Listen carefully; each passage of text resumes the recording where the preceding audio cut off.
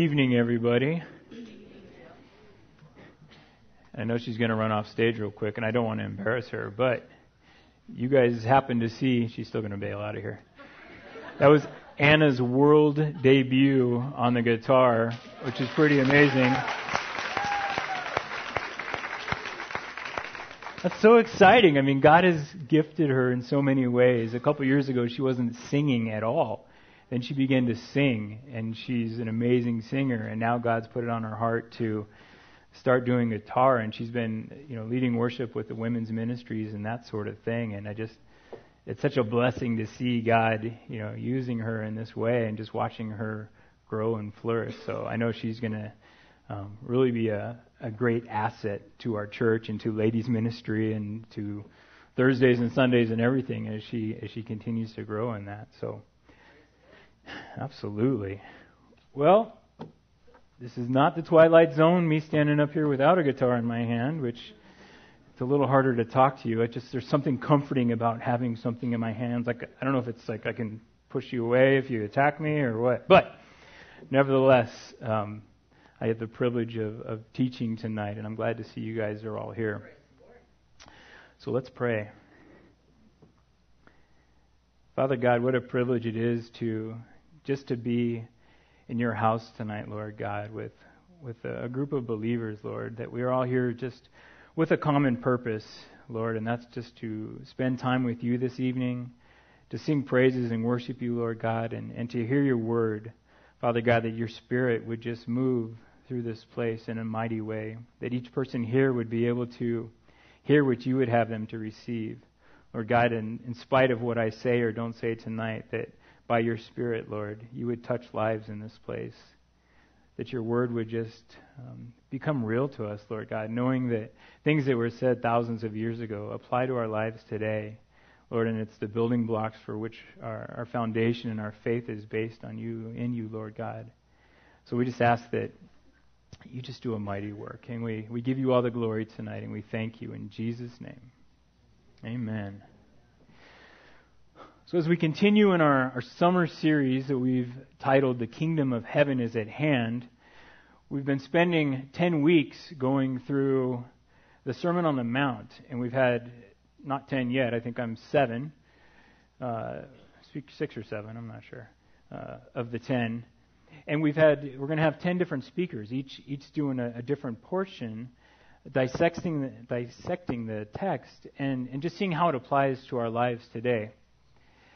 And the Sermon on the Mount, what I want you guys to remember as we go through this, while we've broken it down into 10 different sections, this was one sermon that was given by Jesus speaking to his disciples. And so we can just see that we can break this down so far, and there's just so much for us to glean out of it. And we could have broken it down even further and used more sections and more teachers and more studies on that. The Sermon on the Mount, I've heard it dubbed before the greatest sermon ever told. And as we've been talking about this, almost every speaker, I think, has called it practical Christian living.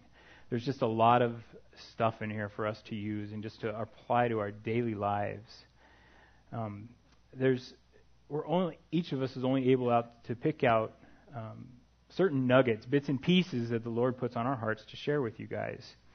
And when Zeke first invited us to take part in the summer series, he asked us to pray about what portion of the Scripture that we wanted to teach on.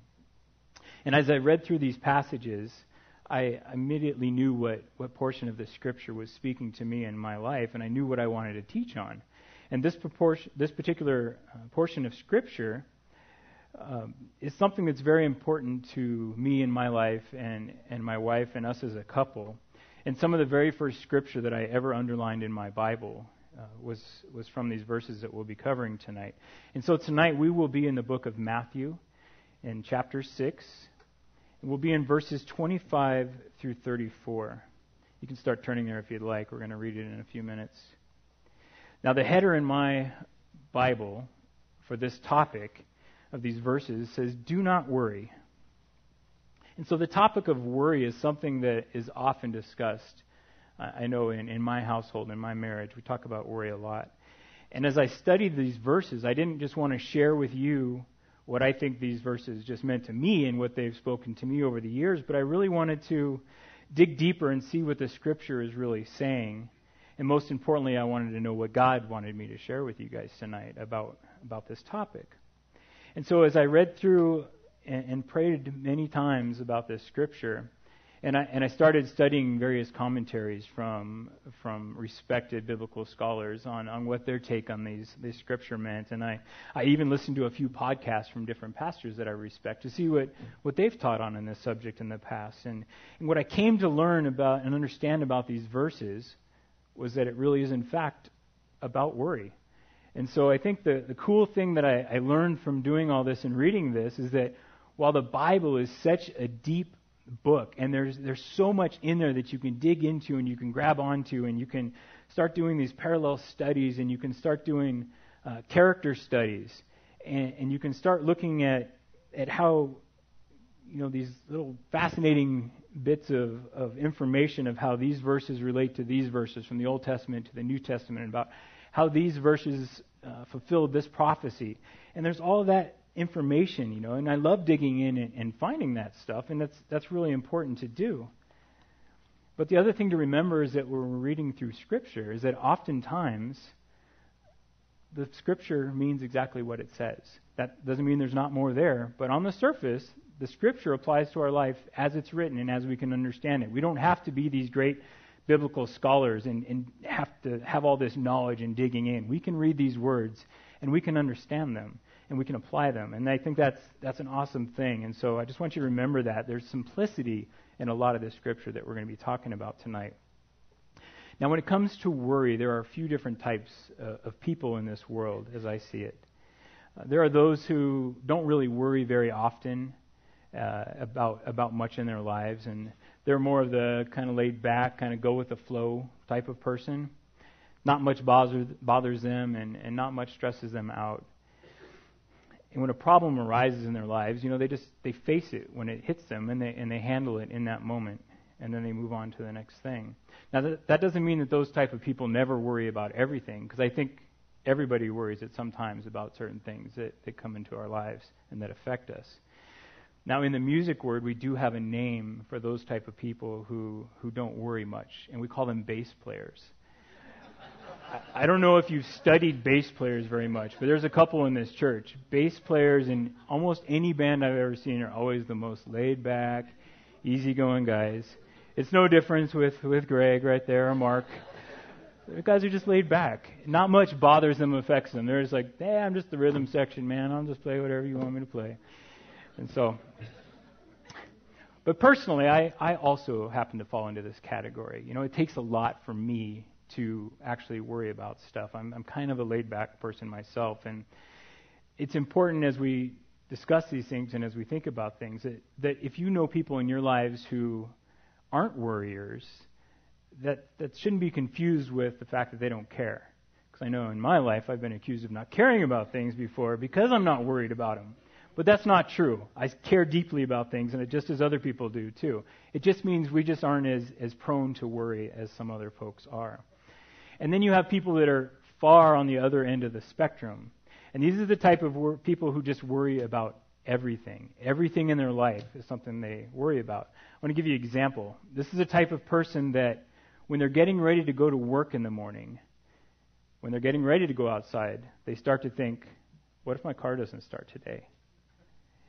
And this thought just continues to grow. And they think, well, if my car won't start, I'm not going to be able to get to work today. If I can't get to work today, then I'm probably going to lose my job. And if I lose my job, I'm not going to have any money and I can't make the house payment. And if I can't make the house payment, we're going to lose our house and we're going to be homeless. Now, I know you think I'm exaggerating here, but I'm really not. There's people who think this way, and it's unfortunate. And this is why we're here tonight to talk about this. But some folks play things out to the worst case scenario before anything has even happened. Now, this person hasn't walked outside yet, but they're trying to figure out what they're going to do and where they're going to move to now that they don't have a house anymore. The reality is, it's a brand new car. The car's going to start, right? There's nothing wrong with this car. It's perfectly fine. So that's the far extreme on the other end. Now, my lovely wife happens to fall into this category. Now, I'm not stupid. I asked her if I could use her as an example first. She said I could. So, I shouldn't be in trouble for this, although she hasn't heard this. But she did say I could use her as an example, because the reality is this is an area that deeply affects her life. And worrying, as we'll discover as we go through this later on, it's really not healthy. It's really not a good place to be in, to have worry that affects you to the nth degree. But I will label her for now as an expert worrier.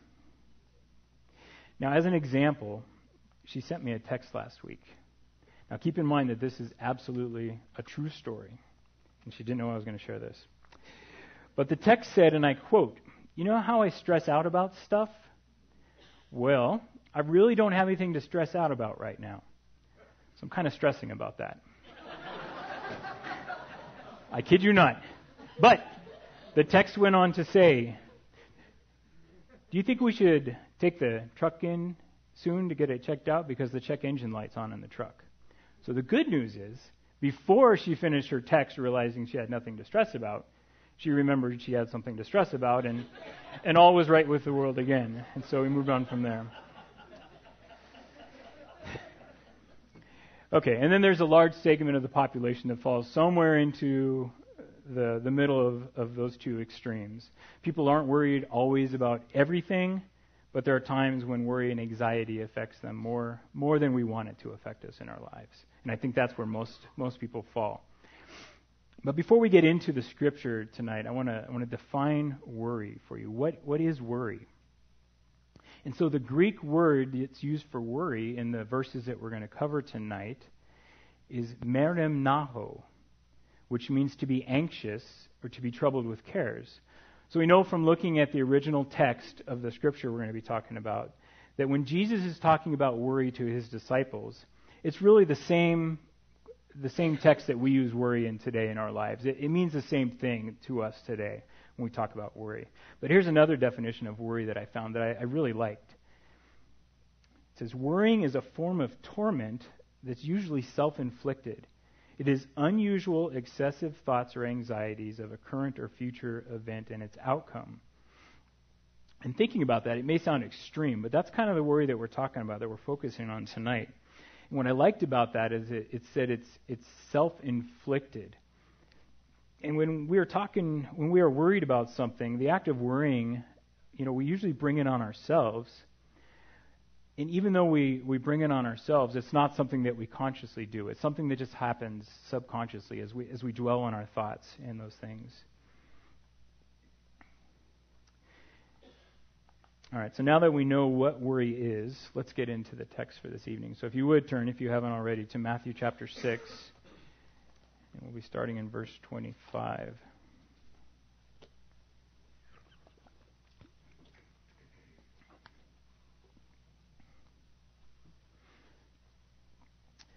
Therefore I say to you, do not worry about your life, what you will eat or what you will drink, nor about your body, what you will put on. Is not life more than food, and the body more than clothing? Look at the birds of the air, for they neither sow nor reap nor gather into barns. Yet your heavenly Father feeds them. Are you not of more value than they? Which of you by worrying can add 1 cubit to his stature? So why do you worry about clothing? Consider the lilies of the field, how they grow. They neither toil nor spin. And yet I say to you that even Solomon in all his glory was not arrayed like one of these. Now if God so clothes the grass of the field, which today is, and tomorrow is thrown into the oven, will he not much more clothe you, O you of little faith? Therefore, do not worry, saying, what shall we eat, or what shall we drink, or what shall we wear? For after these things the Gentiles seek. For your heavenly Father knows that you need all these things. But seek first the kingdom of God and his righteousness, and all these things shall be added to you. Therefore, do not worry about tomorrow, for tomorrow will worry about its own things. Sufficient for the day is its own trouble.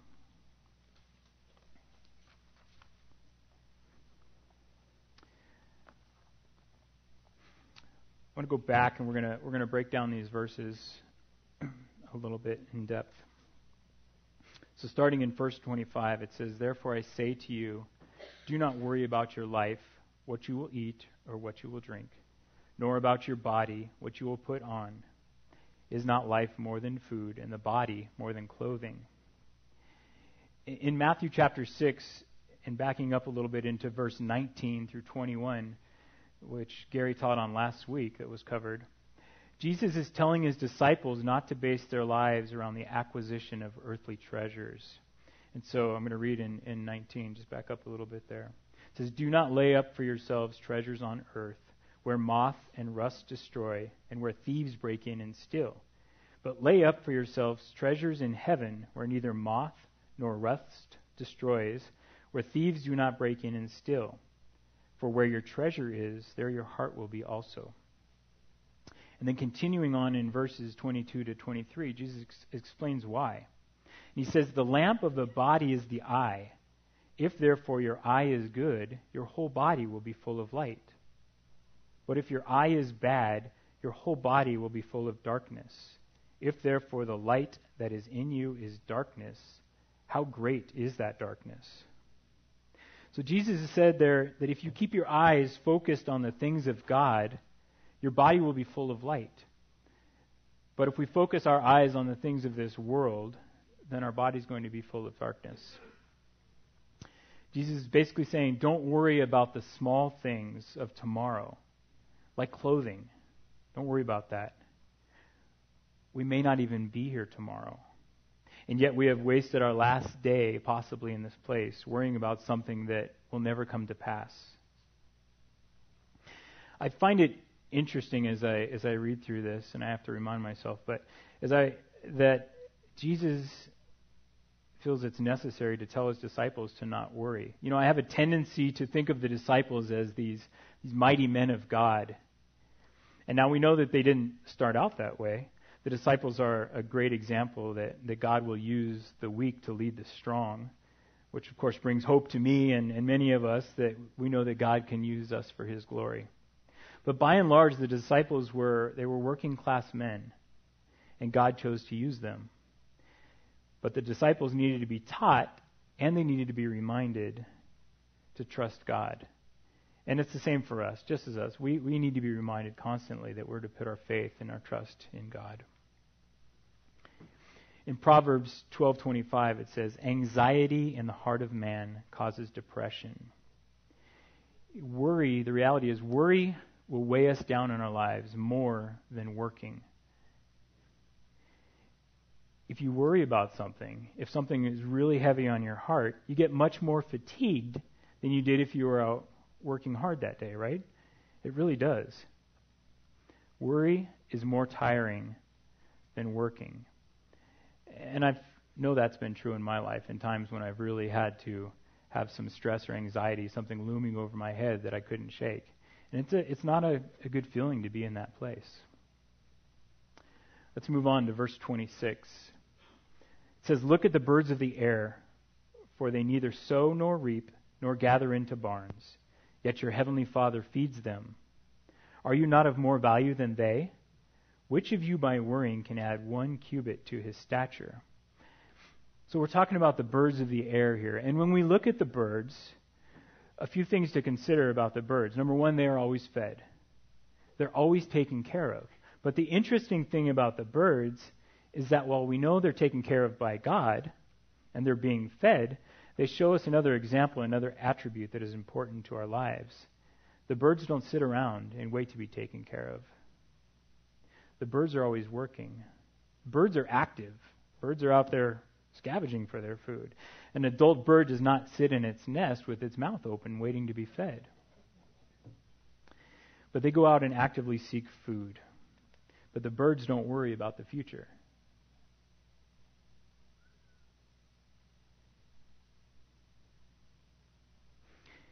Anxious worry shows a lack of trust in God's knowledge and care for each of us. And just as the birds don't worry, the same needs to be true for us. We can find rest and comfort in the knowledge that our Lord will take care of our basic needs.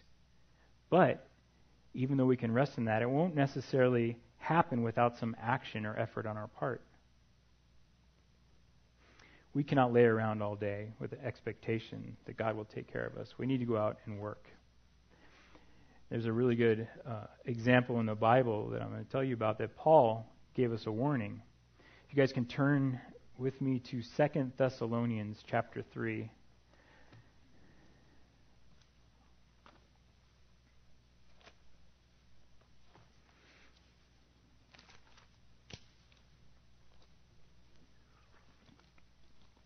So 2 Thessalonians chapter 3,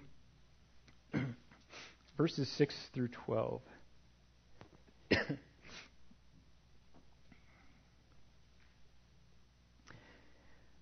says, "But we command you, brethren, in the name of the Lord Jesus Christ, that you withdraw from every brother who walks disorderly and not according to the tradition which he received from us. For you yourselves know how you ought to follow us. For we were not disorderly among you. Nor did we eat anyone's bread free of charge, but worked with labor and toil, night and day, that we might not be a burden to any of you. Not because we do not have authority, but to make ourselves an example of how you should follow us. For even when we were with you, we commanded you this, if anyone will not work, neither shall he eat. For we hear that there are some who walk among you in a disorderly manner, not working at all, but are busybodies. Now those who are such, we command and exhort through our Lord Jesus Christ, that they work in quietness and eat their own bread. But as for you, brethren, do not grow weary in doing good." I guess I went on to 13. Okay.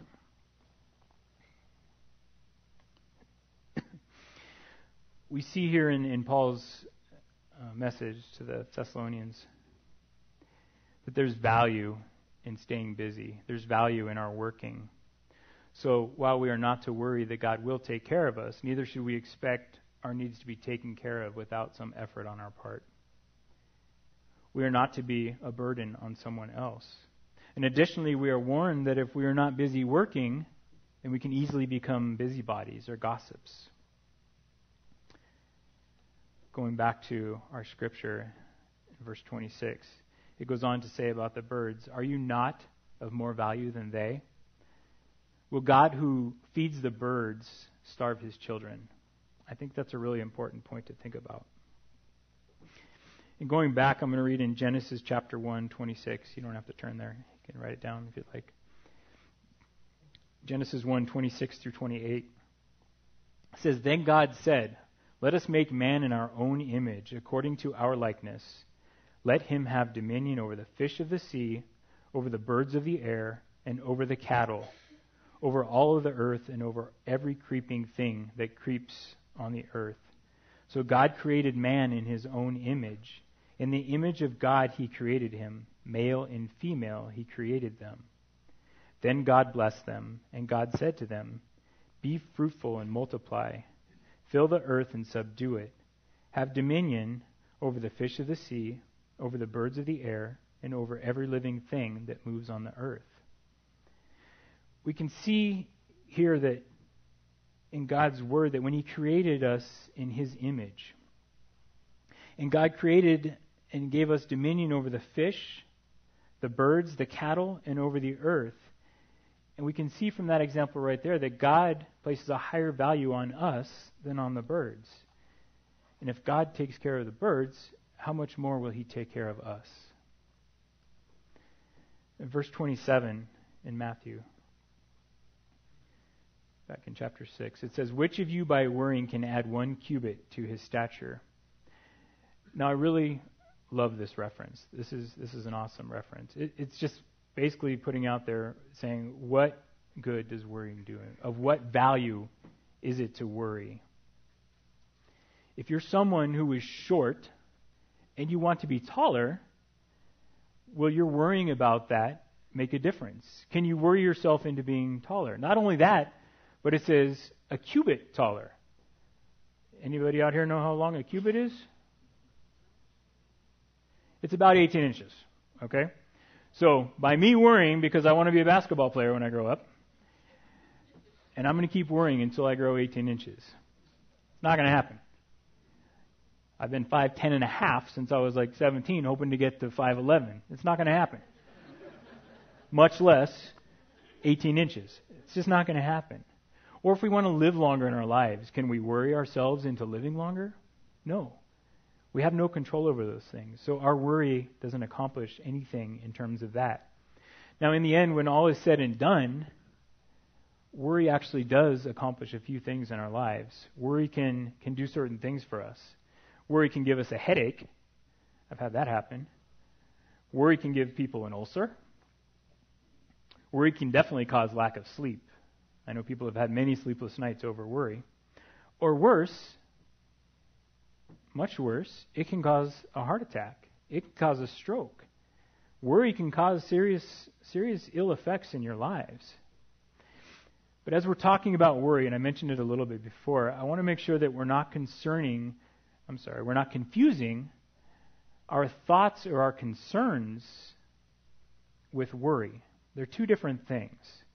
Paul shows us an example also in his word when he's talking about the church in 2 Corinthians 11:28. He says he has deep concern for all the churches.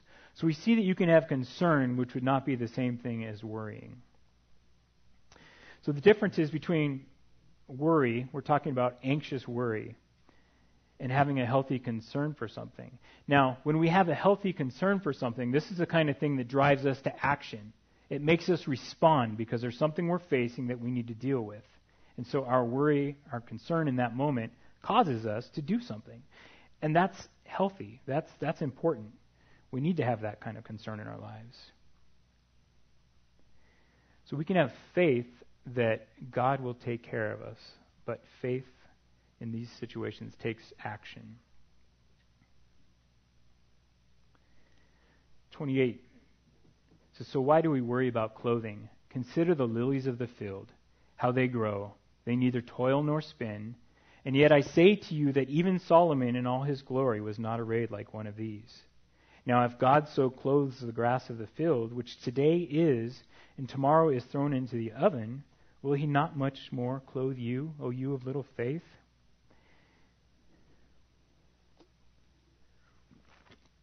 And my wife and I went on a vacation last month to South Carolina, and we went out there to visit my parents who live there. And my mother is a certified master gardener. That means she's a good gardener. She knows a lot of stuff about plants. She knows all the names that we don't know about plants, the formal names. Anyway, she has a very beautiful yard, and she has a lot of flower beds all around her house. And she has a few flower beds that are full of daylilies. And so we went to visit her, and we were walking around her yard, and she was explaining to me about the different plants she had, and she started explaining to me about daylilies, which I really wasn't very familiar with. Do any of you know how long a daylily blossom blooms for? Yeah, I didn't know that. One day. Kind of seems obvious when you retrospect, looking back at the name. So one day, a daylily flower blooms one day, and it's died. Now keep in mind that daylilies are these beautiful, intricate flowers. They're big. They have different colors, and when you look at them up close, you can just see this really cool detail. Can you put the photo up for me, please? So that's a daylily field right there. So during our visit, you can leave that up. During our visit, we were discussing about me teaching the message that we're doing right now. And I was telling my parents about the verses that I would be covering. And we started talking about the lilies of the field that's in those verses. And what a perfect example daylilies are to this passage of Scripture. Here you have these beautiful flowers that bloom for one day, and then they're gone. But for that one day when those flowers are here, they're beautiful. They're magnificent. Let's look at the next photo, please. There's such intricate beauty in each flower. And each one of these flowers, as we read about, is more adorned than Solomon in all his glory. No matter what riches we have in this world, no matter how much money we have to spend on an artificial cover of clothing or anything else, of jewelry, We can't match the beauty that God creates in one of these flowers that are here for one day and then they wither and die. So if God so beautifully clothes the grass of the field that is here today and tomorrow is thrown into the oven, will he not much more clothe you, O ye of little faith? Thank you. You can take that down if you want. So as we look around us here where we live at God's creation, from right here we can see the snow-capped mountains during the wintertime. We can see the beauty that pops up out of the desert floor, right? These beautiful flowers that come from nowhere. We don't see them there, and all of a sudden this beautiful purple or yellow flower will pop up. And it just brightens up the brown desert that we live in, right? But they draw our attention. Or we can see a beautiful sunset. I think we get more beautiful sunsets here than probably most places in the world. We get these deep red skies. Or on these cloudy days, these kind of stormy, humid days that we've had with these little monsoonal kind of things, we get these beautiful clouds with the sun rays that just shine down among us, right? That's one of my favorite things when I see that. It just to me looks like God's glory is just shining down right on us. It's such a beautiful thing to look at. And yet, in all that, when all the beauty that we see around us, we forget that we were the ones that were created in God's image. We are His pride and joy above all these things. Shouldn't we rest in the knowledge that He loves us more than the birds and more than the flowers? If He takes care of those things, will He not much more take care of us? Verse 31. It says, therefore, do not worry, saying, what shall we eat, or what shall we drink, or what shall we wear? For after all these things the Gentiles seek, for your heavenly Father knows that you need all these things. In other words, worrying about what we're going to eat and what we're going to wear is something he's saying here that the Gentiles do. The non-Christians worry about those things. They're the ones who are always worried about status and money and those sorts of things. But they're the ones who have to make it through this life without the one true God. We have a big difference in our lives as Christians. Now, don't get me wrong. I'm not trying to say that work and planning for the future are bad things. As we talked about earlier, even the birds don't sit around and wait. They're out there working. But I am saying that when we worry about the things in this life, when we're acting like non-believers, those who don't have the knowledge and hope of Christ, we're forgetting that God is actively involved in our lives. We're forgetting to trust and obey God. Having things in our life that can cause worry is putting our faith to the test. And it's in those times when our faith is being tested that we need to ask ourselves if we believe God. Do we trust in Him to take care of us the way that He says He's going to take care of us? When talking about worry, I've heard this question asked a number of times over the years, and people don't like this answer, but the question is worry a sin? And the answer is yes. If you're worried to the point of something where you're dwelling on it, where you are hung up on that in that area of your life, it is a sin to be there. Because when you're in that place, something that goes beyond a healthy concern, then you're taking your focus off of God.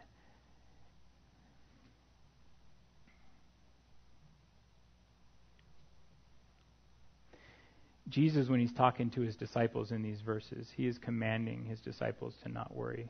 He's not saying you shouldn't worry. He's saying do not worry. Don't do it. But then here's the reason why. Worry and faith are mutually exclusive of each other.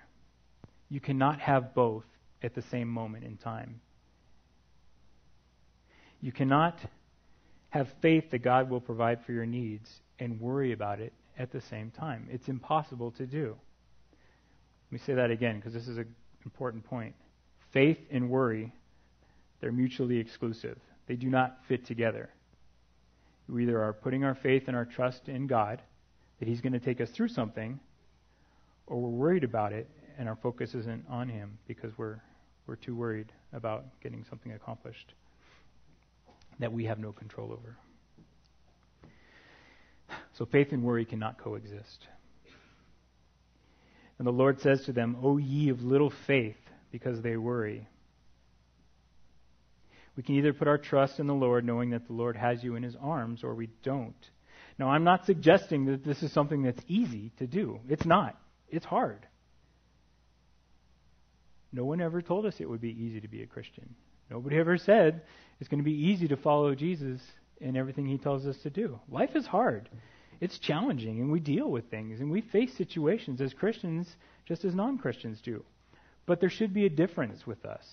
There should be a difference in the way that we handle those situations because we have God in our lives, because we have Jesus Christ who gives us answers.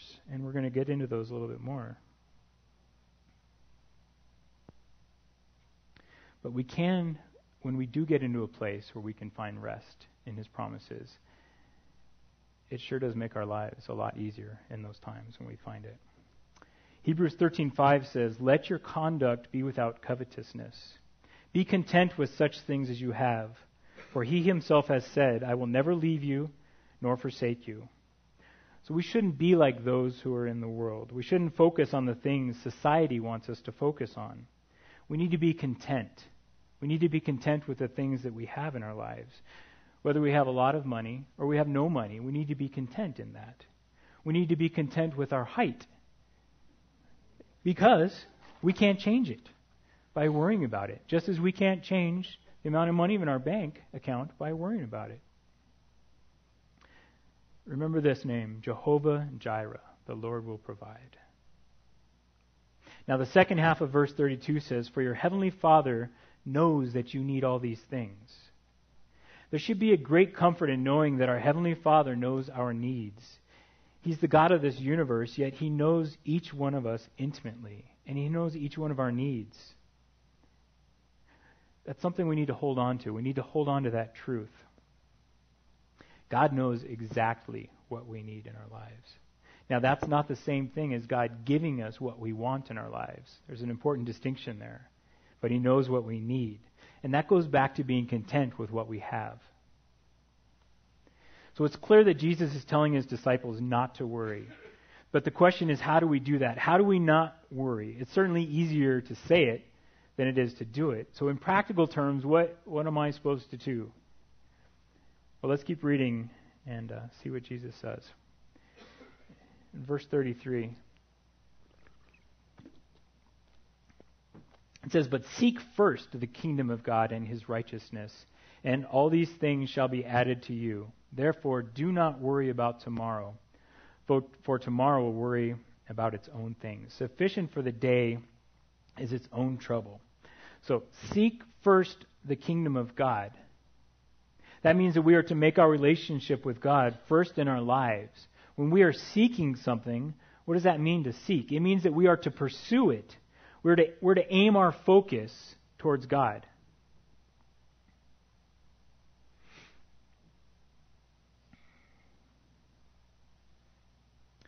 That is supposed to be our first priority. That is what we are to make our business, the business of seeking our Lord.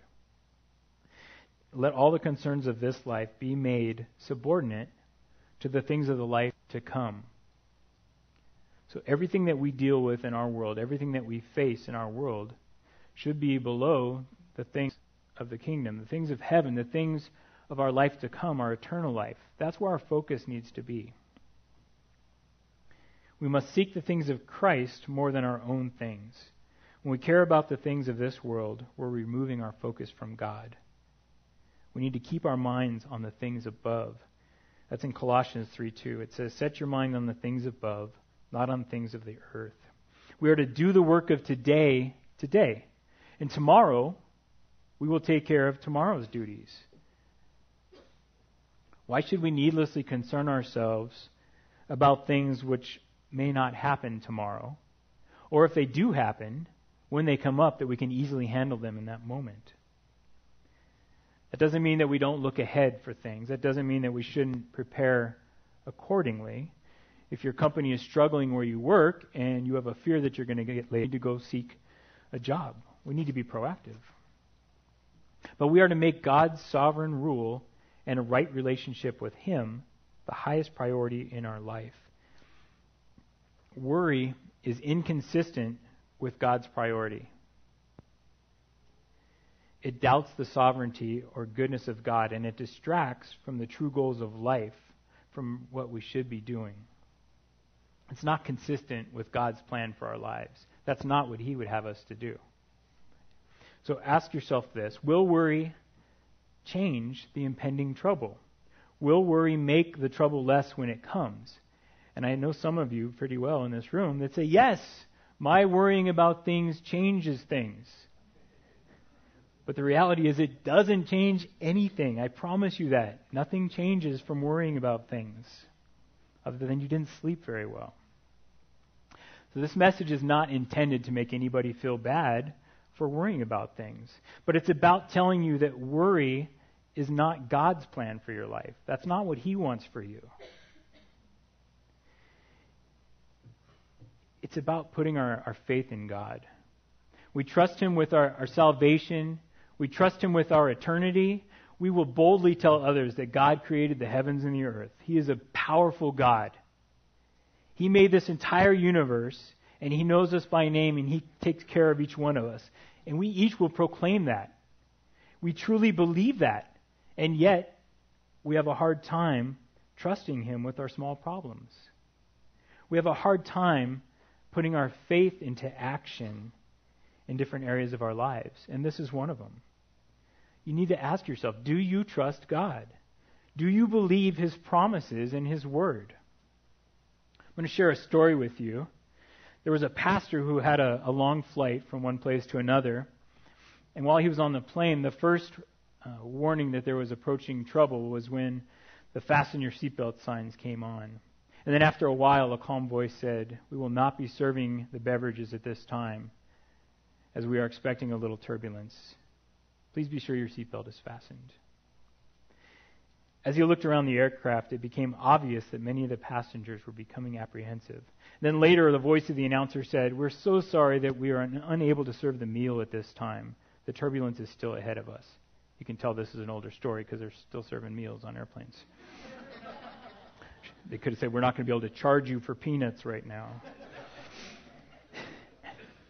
And then the storm broke. The ominous cracks of thunder could be heard even above the roar of the engines. And lightning lit up the darkening skies. And within moments, the great plane was like a cork tossed around on a celestial ocean. One moment, the airplane was lifted up on terrific currents of air. And then the next, it was crashing like it was going to crash onto the ground. And the pastor confessed that he shared the discomfort of those around him. And as he looked around the plane, he could see that nearly all the passengers were upset and alarmed. Some were praying. The future seemed ominous, and many were wondering if they would make it through the storm.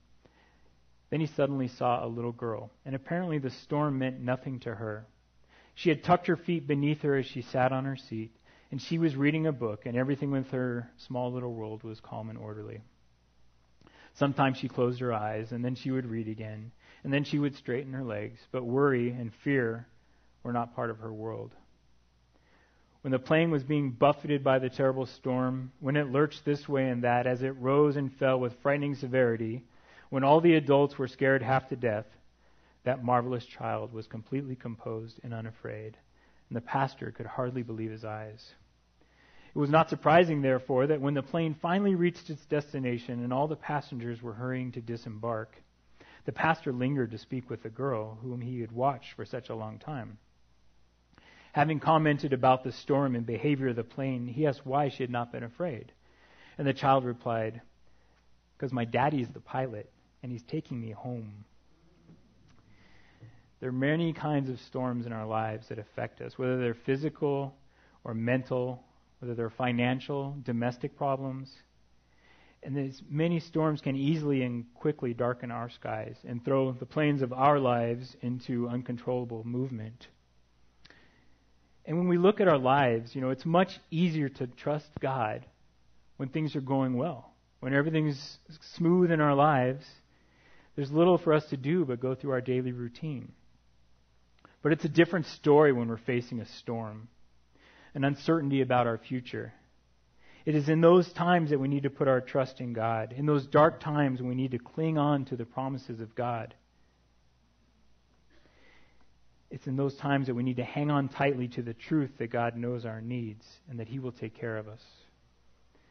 We need to remember that our Father in heaven is our pilot of our plane. And He is in control, and He's taking us home. And we need to rest in that truth. Now, for the believer, there is no real need to worry. Consider this verse in Philippians 4:6-9. It says, "Be anxious for nothing, but in everything by prayer and supplication with thanksgiving. Let your requests be known to God.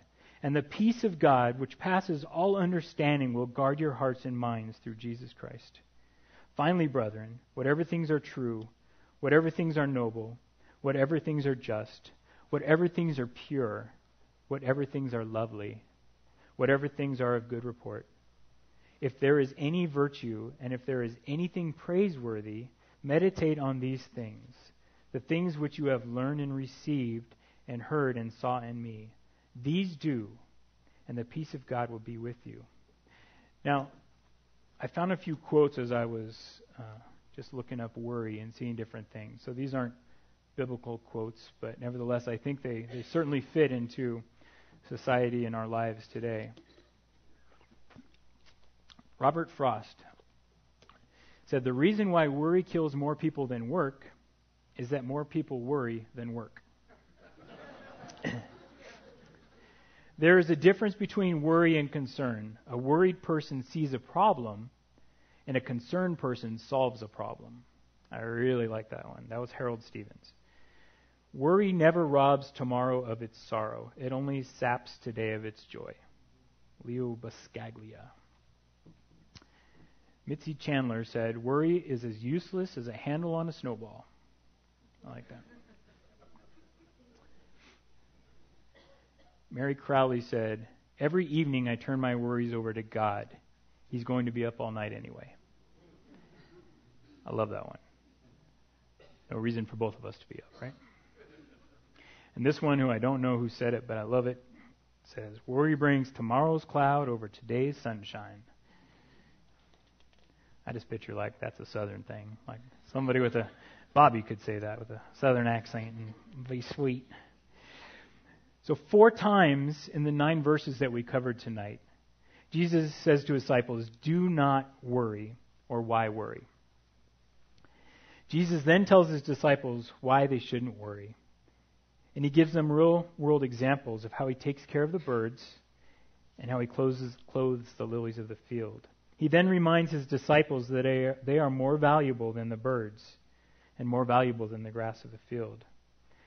Then comes the big question. Knowing all of these things, why do you not trust God to take care of your needs, O ye of little faith? Ouch. One question I never want to be asked by my Lord is why I don't believe the promises of God. Why I lack the faith to trust Him. We are not to focus on the things of this world as the Gentiles do, the non-believers. Because God already knows our needs before we ask, and He will provide for us. So how do we conquer this worry, the anxiety we feel that goes beyond the healthy concern that leads us to action? Well, we do that by seeking first the kingdom of God, by keeping our eyes fixated on Him. We need to bring our wandering thoughts and the thoughts that dwell in those areas. We need to bring those captive, and we give it to God in prayer. We have to trust that He is in control and that He knows our needs, remembering also that His ways are not our ways. It's important to remember that our lives are not perfect, and we need to be content with the things that we are given in our lives.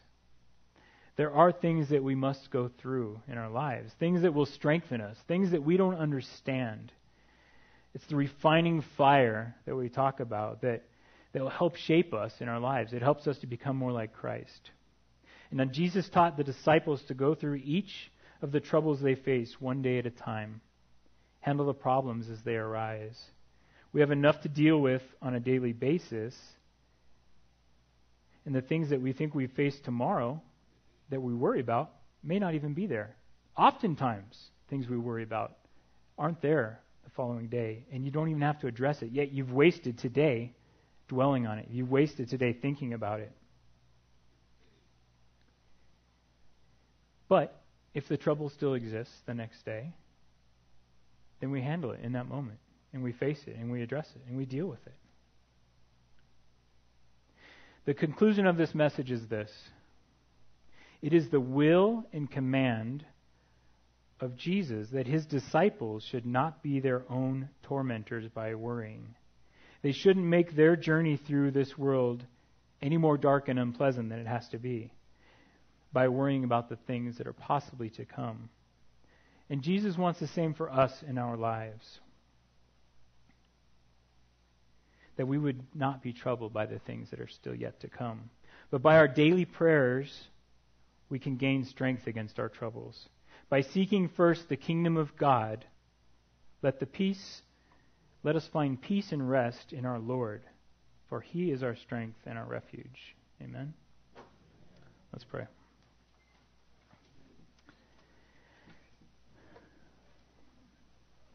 Father God, we just thank you so much, Lord, for your word. We thank you for your promises, Lord. And while we know that you are the God of this universe, Father, we also know that we struggle with things in our daily lives because we often forget, Lord God, that you are walking with us, Lord, that you are carrying us, Lord, that you are by our side, and that worry is not what you would have us to do. God, that you would have us to give our troubles to you, Father. You're so faithful to us. Lord, help us to trust in your word. Help us to trust more in your promises. We thank you for your word, and we thank you that you put this out here for us, Lord, that we can just glean from it all that you have in our lives, Father God. And we just praise you again in Jesus' name. Amen. Let's all stand.